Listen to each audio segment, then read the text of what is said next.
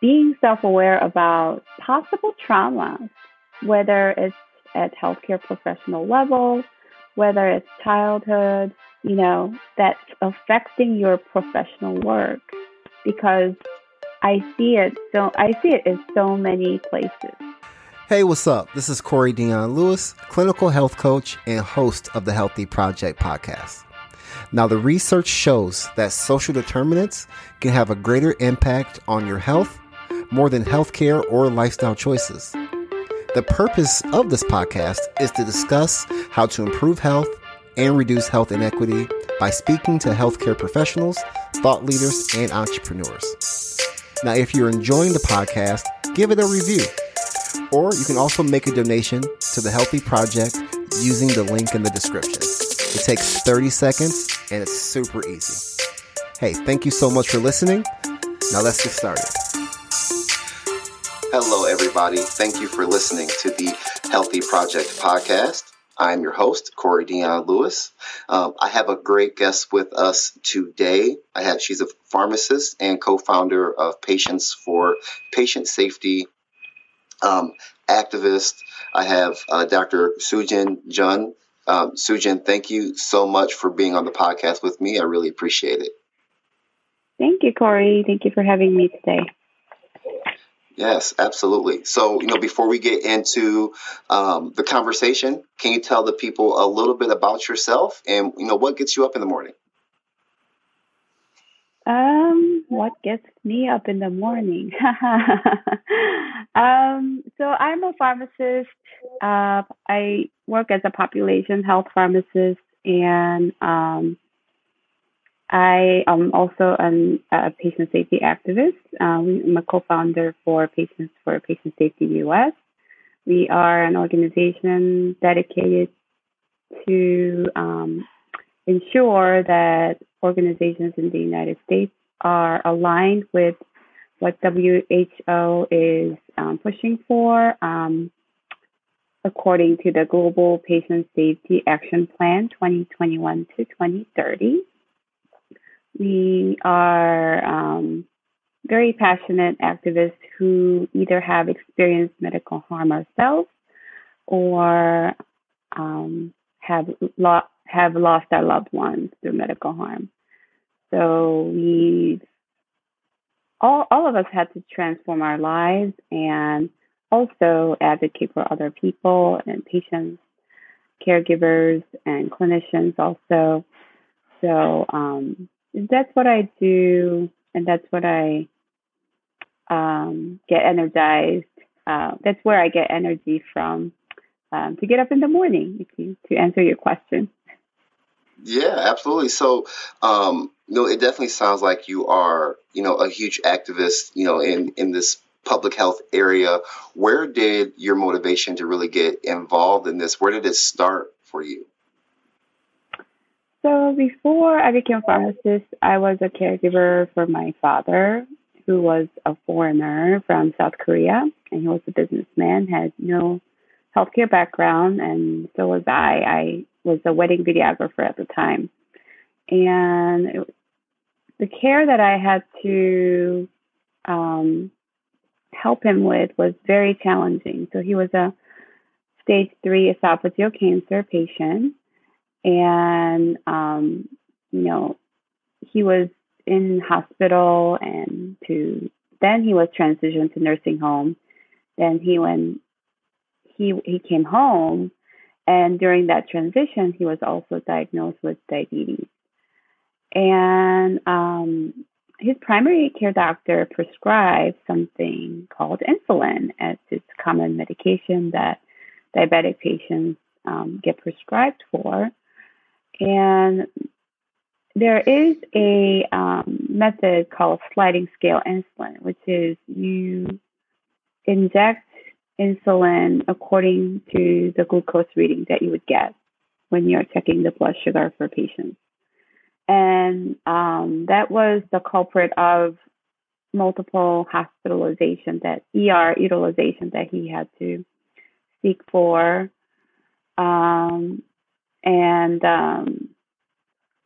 In that process, I I was very religiously following the direction that was given by the doctor. So if you would get this much of blood sugar, you would give higher dose.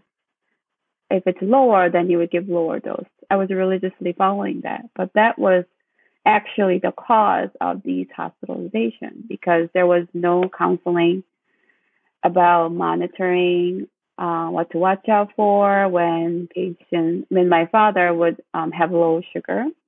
So 50% of insulin users, even more patients will experience hypoglycemia, which is a low sugar in your body at some point in their lives.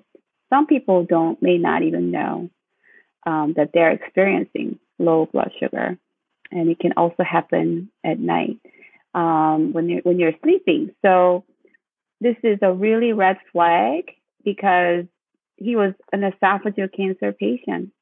He couldn't eat. So right there, that's a red flag. But because I had no background in healthcare, I had no knowledge of medications. It was something bad waiting to happen when he was prescribed for it. And then when his blood sugar would drop, we would go to the ER, and then they would restore the blood sugar and discharge him without any counseling. Why he was there and what we could do to prevent another hospitalization. So we would repeat the same thing again 2 weeks later. And so what really happened was that because he was esophageal cancer patient, his food intake was, compromised. So he had to rely on feeding tube. That can affect your sugar everywhere. That was one thing. And also he was not a good water drinker. So if you're dehydrated, your glucometer can falsely elevate your level. And what am I doing? I am injecting high level insulin because the reading is high. So there's an intricate relationship that's so important for all diabetic patients who are on insulin need to be aware of. And we never had a chance to get acquainted with that kind of knowledge.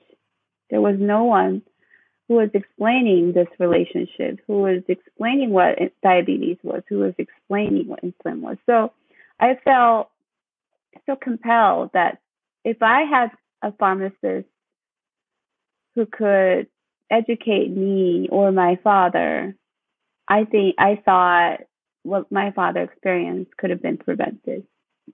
So I changed my career to be a pharmacist. And 8 years later, or I would say, 8 years total later, I became a pharmacist. And after I became one, I realized I was just at the tip of iceberg. There's just so much in the iceberg that needed to change. So I began to seek what I could do in my position where I'm at, and I had to become an activist because of that reason. Because someone like my father, who was a minority and who was also a foreigner, that our healthcare system doesn't even worry about, I think. I had to speak up for someone like him, and someone like me was a caregiver for my father. So that was the start of how I began starting to share my story and began to speak up for patients. Wow. I don't know if that answers my question. Yeah. No, it makes sense why you go so hard for this mission of yours, and why you do it. And, patient safety, as I was preparing for our conversation, I was reading that patient safety is up there as far as one of the major killers of people in our country is patient safety. And Mm-hmm. how are people to expect to improve this when they're not getting the appropriate information before they leave the hospital? And this is one of those Right. things, that this is why a lot of people of color or minorities don't really want to go to the hospital when they hear stories like this. Yeah. But what I believe, what I think is, having more people like yourself in there is really going to help. So, my question for you is, what role does cultural diversity play in patient safety? What have you seen, now being a pharmacist and being able to work with I'm assuming multiple different types of people. What role does your background and your story play in being able to help improve patient safety? So it's interesting that I know there are movements out there and encouragements for minorities to be in healthcare profession for the reasons that you've talked about. So I've seen articles, I want black black people. There has to be more black doctors that black people can see, which I totally agree. There are so many different things that come into play when there is a trust issue. So this is something that um, I think is under recognized. I feel when you don't have the level of trust, you can't reveal 100% of you. But when you are in healthcare, that's what you're expected to do, right? Um, Mhm. but because of the level of trust that you may have with the healthcare professionals in general, um, and of course, there's racial bias and there's other factors that come in. Um, it's it's really difficult to even start getting to the right conversation about healthcare. So that's what I want to emphasize first. Um, what I'm trying to say is healthcare it starts at really deeper level. If you think about it, as a patient, you are expected to, tell about yourself to somebody who you don't really know. I mean, if you think about when patients go to doctor's office, it could be a first time seeing that doctor. You only get 15 minutes and you're supposed to tell all your story of like why you're experiencing your symptoms. That itself, if you just think about just that itself is a really difficult task for patients to do. And on the other side, for doctors to assess this patient and come up with a plan. So when it comes to diversity, I can see why people of color want to see other that healthcare professionals who are the same color as you, because I feel in patient's perspective, in that 15 minutes of time, you want to make connection real quick. Right. And when your race is the same, and especially for someone like me in Asian culture, when like every country speaks different language, right? Right. Every country in Asia speaks different language, even if it's a tiny little country. They want to speak in the language you're most comfortable with. So, and there is this notion that patients are being racist, and I think that's in general that's a misunderstanding. Um, Patients want to be heard. patients want to communicate. So I think that's number one reason why they are seeking the same racial background when they're seeking for healthcare professionals' help. So Yeah. I just want to throw it out there. So that misconception, I think it's a misconception that patients are being racist, because I've seen that kind of exchange of interactions in forums and platforms out there. So I think that's something that I want to bring up to you to begin with, so we can start in the right place. Yeah, I think there's some truth to that. Just as a clinical health coach in our primary care clinic, there are times where Black patients will tell me things that they have not told their white provider. Yep. There's nothing I can do about it but put it in the note. But it happens. But my question to you, Sujin, is what do we do, or what do those providers do who may not there may not be a provider for someone who's from that they just have no choice. They have who they have. How can a provider be more culturally competent to be able to provide the best possible care they can for that patient, given that they're the only option they have? Right. So I think there's more movement out there nowadays about more awareness about health equity and implicit bias.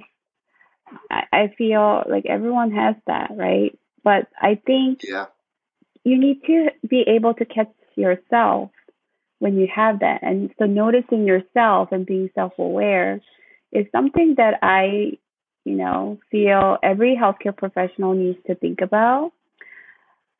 But that goes into deeper level for me. And I feel that I want healthcare professionals to be able to look into themselves. So this is where trauma-informed care that I advocate for comes in. And it's healthcare is a very difficult field to work in. So our system is broken, of course, but also there's self-criticism, peer-to-peer criticism, blaming, shaming, these unhealthy behaviors that exist in healthcare. It's so rampant. It's mind-boggling. So recently there has been a case of a nurse who mistakenly injected a medication and a patient died, and that case has been very public and has been very publicly blaming the nurse without really investigating further and going deeper level for the system. So that's a very good example where our patient safety status is. It's a very good example of where we are, how it shows, how it affects healthcare professionals. So there's this big system level change that needs to happen. But as an individual, I advocate for looking into themselves and being self-aware about possible traumas, whether it's at healthcare professional level, whether it's childhood, that's affecting your professional work. Because I see it in so many places. It's very obvious to me and evident to me that, like, I can see like why some people are so reactive about some of the comments. It could be cultural thing too. Some cultures, it's okay for it's not okay in our in the United States, but it's in their home country. Child abuse was okay, like hitting children was okay. You know, this is like accepted behavior. So there are things that we kind of are doing things like an autopilot. We are doing things without being conscious about what we're doing wrong. So I think examining yourself and how you are practicing medicine is affecting patients is just so enormous. I can't emphasize enough that how important it is to be self-aware and looking into yourself, because this does get translated to your practice and in the end to the patient. No, absolutely. That's very good. And understanding that you're not a trauma informed care expert, but an advocate for it, for someone listening who wants to. And you gave some great advice, but for someone listening who wants to be more mindful of different traumas in different cultures, there are different things that affect different people. So what are some first steps someone can do to really start to look at their practice and really implement more of a trauma informed care? So there are organizations that are dedicating their nonprofit organizations that are dedicating their efforts into educate people and healthcare professionals to be more aware of trauma-informed care. So I would follow those nonprofit organizations. There's also a book called Body Keeps the Score. Mm-hmm. It's a very well-known book about trauma-informed care. And also there has been a recent book by Oprah Winfrey and Dr. Bruce Perry called What Happened to You. So that book really helped recognizing my own trauma, and it really helped my healing process as well, personal healing process. So I would recommend those books, and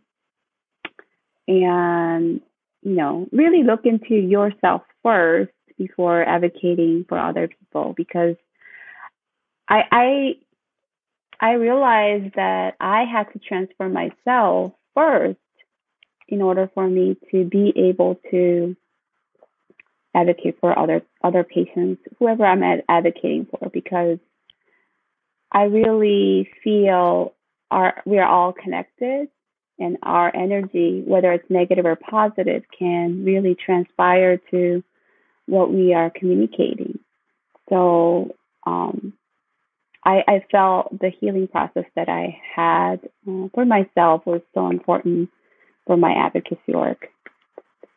No, for absolutely. I mean, and that's something we don't really think about is focusing on ourselves first. Because I can only assume that you're a caregiver. Obviously, you are a caregiver. You are in a helping profession, so you want to help people before you help yourself.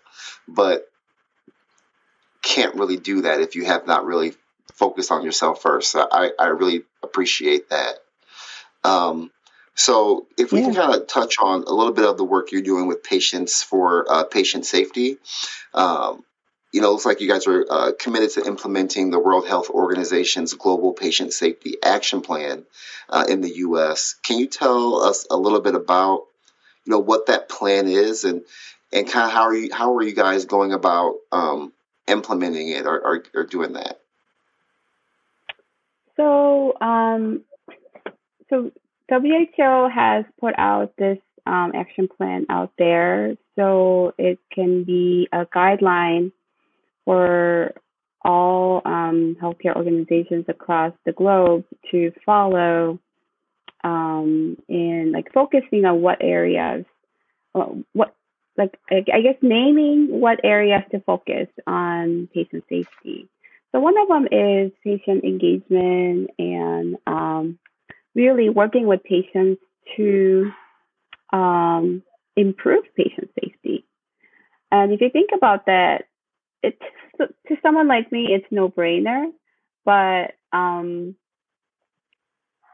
in general, how our healthcare is has been in the past, healthcare in general is very hierarchical. So we say prescribing meds, right, to patients, and it's more like a top-down approach. But what WHO is advocating for is bottom-up in a way.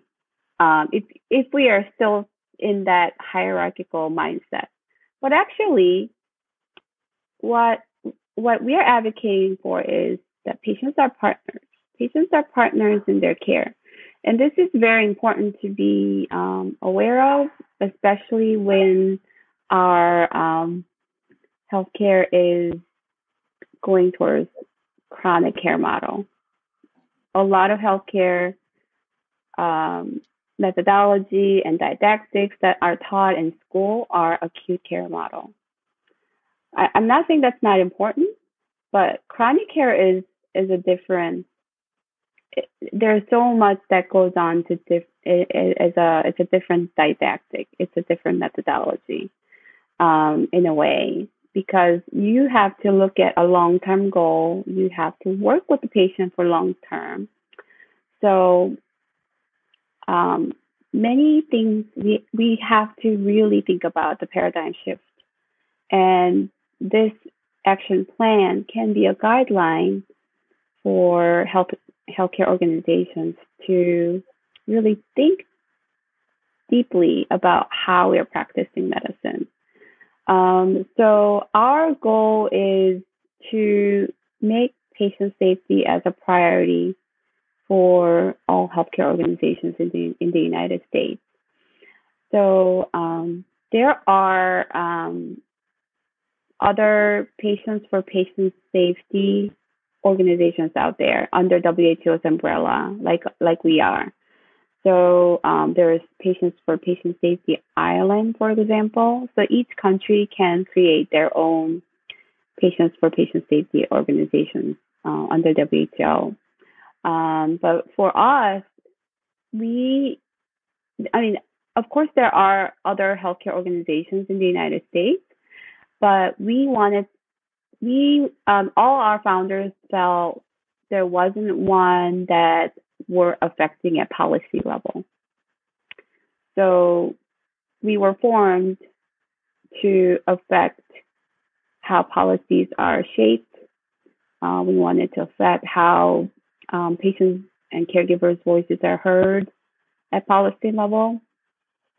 So we have worked with organizations, the governmental organizations like CDC, CMS, and it's a time where I feel these organizations are more open than ever about patient engagement. Right. So it's a great time for us to really engage in these talks, and I'm very new in the group, but other founders have been involved with these organizations for decades. So it was really exciting and encouraging to see how quickly they were able to set up a meeting with leaders in these organizations and have some momentum in what we are pushing for and what's really, and emphasizing what's really important for patients. So that's our goal. And because patient safety is such a broad term, and because of different priorities and different things coming up in healthcare, the word patient safety tends to get dropped as organizations prioritize different things, and but we feel that needs to change. Patient safety has to be always there for healthcare organizations. It has to be like a North Star for all healthcare organizations. So that's what we are focusing on. That's awesome. Thank you for that information. And by the time this episode goes live, it'd be is it Patient Safety Month or day or something like there's some day coming up to recognize patient safety, correct? Yeah, so September 17th is World Patient Safety Day. Buildings around the globe are encouraged to light in orange. So you will see WHO buildings in Switzerland and other ones in the Europe being lighted in orange. And that has kind of come to United States over the years. So I've seen some buildings lighted in orange and in support of World Patient Safety Day. We are also organizing a march in Washington, D.C. in Freedom Plaza on September 17th. If any of the listeners is interested in joining us, please contact me. It's September 17th, 10 a.m. at Freedom Plaza. There will be about 50 of us, hopefully. We are still spreading the word out and hoping that many people will join us. But just to make people aware of this day, how important patient safety is in healthcare. We are doing these events for World Patient Safety Day. Awesome. Well, I'll make sure I have all those links in the description of this episode, so if people wanted to learn more about that, they know where to go. Well, Sujin, thank you so much for being on the podcast with me today. I really appreciated the conversation. For anyone listening that wants to learn more about you and what you're doing, where can they find you? So our website is at www.pfts.us. So you can check our website, and in the Contact Us button, you can sign up as a champion. Or if you're interested in partnering with us as an organization, as a strategic partner, you can also fill out that form. Awesome.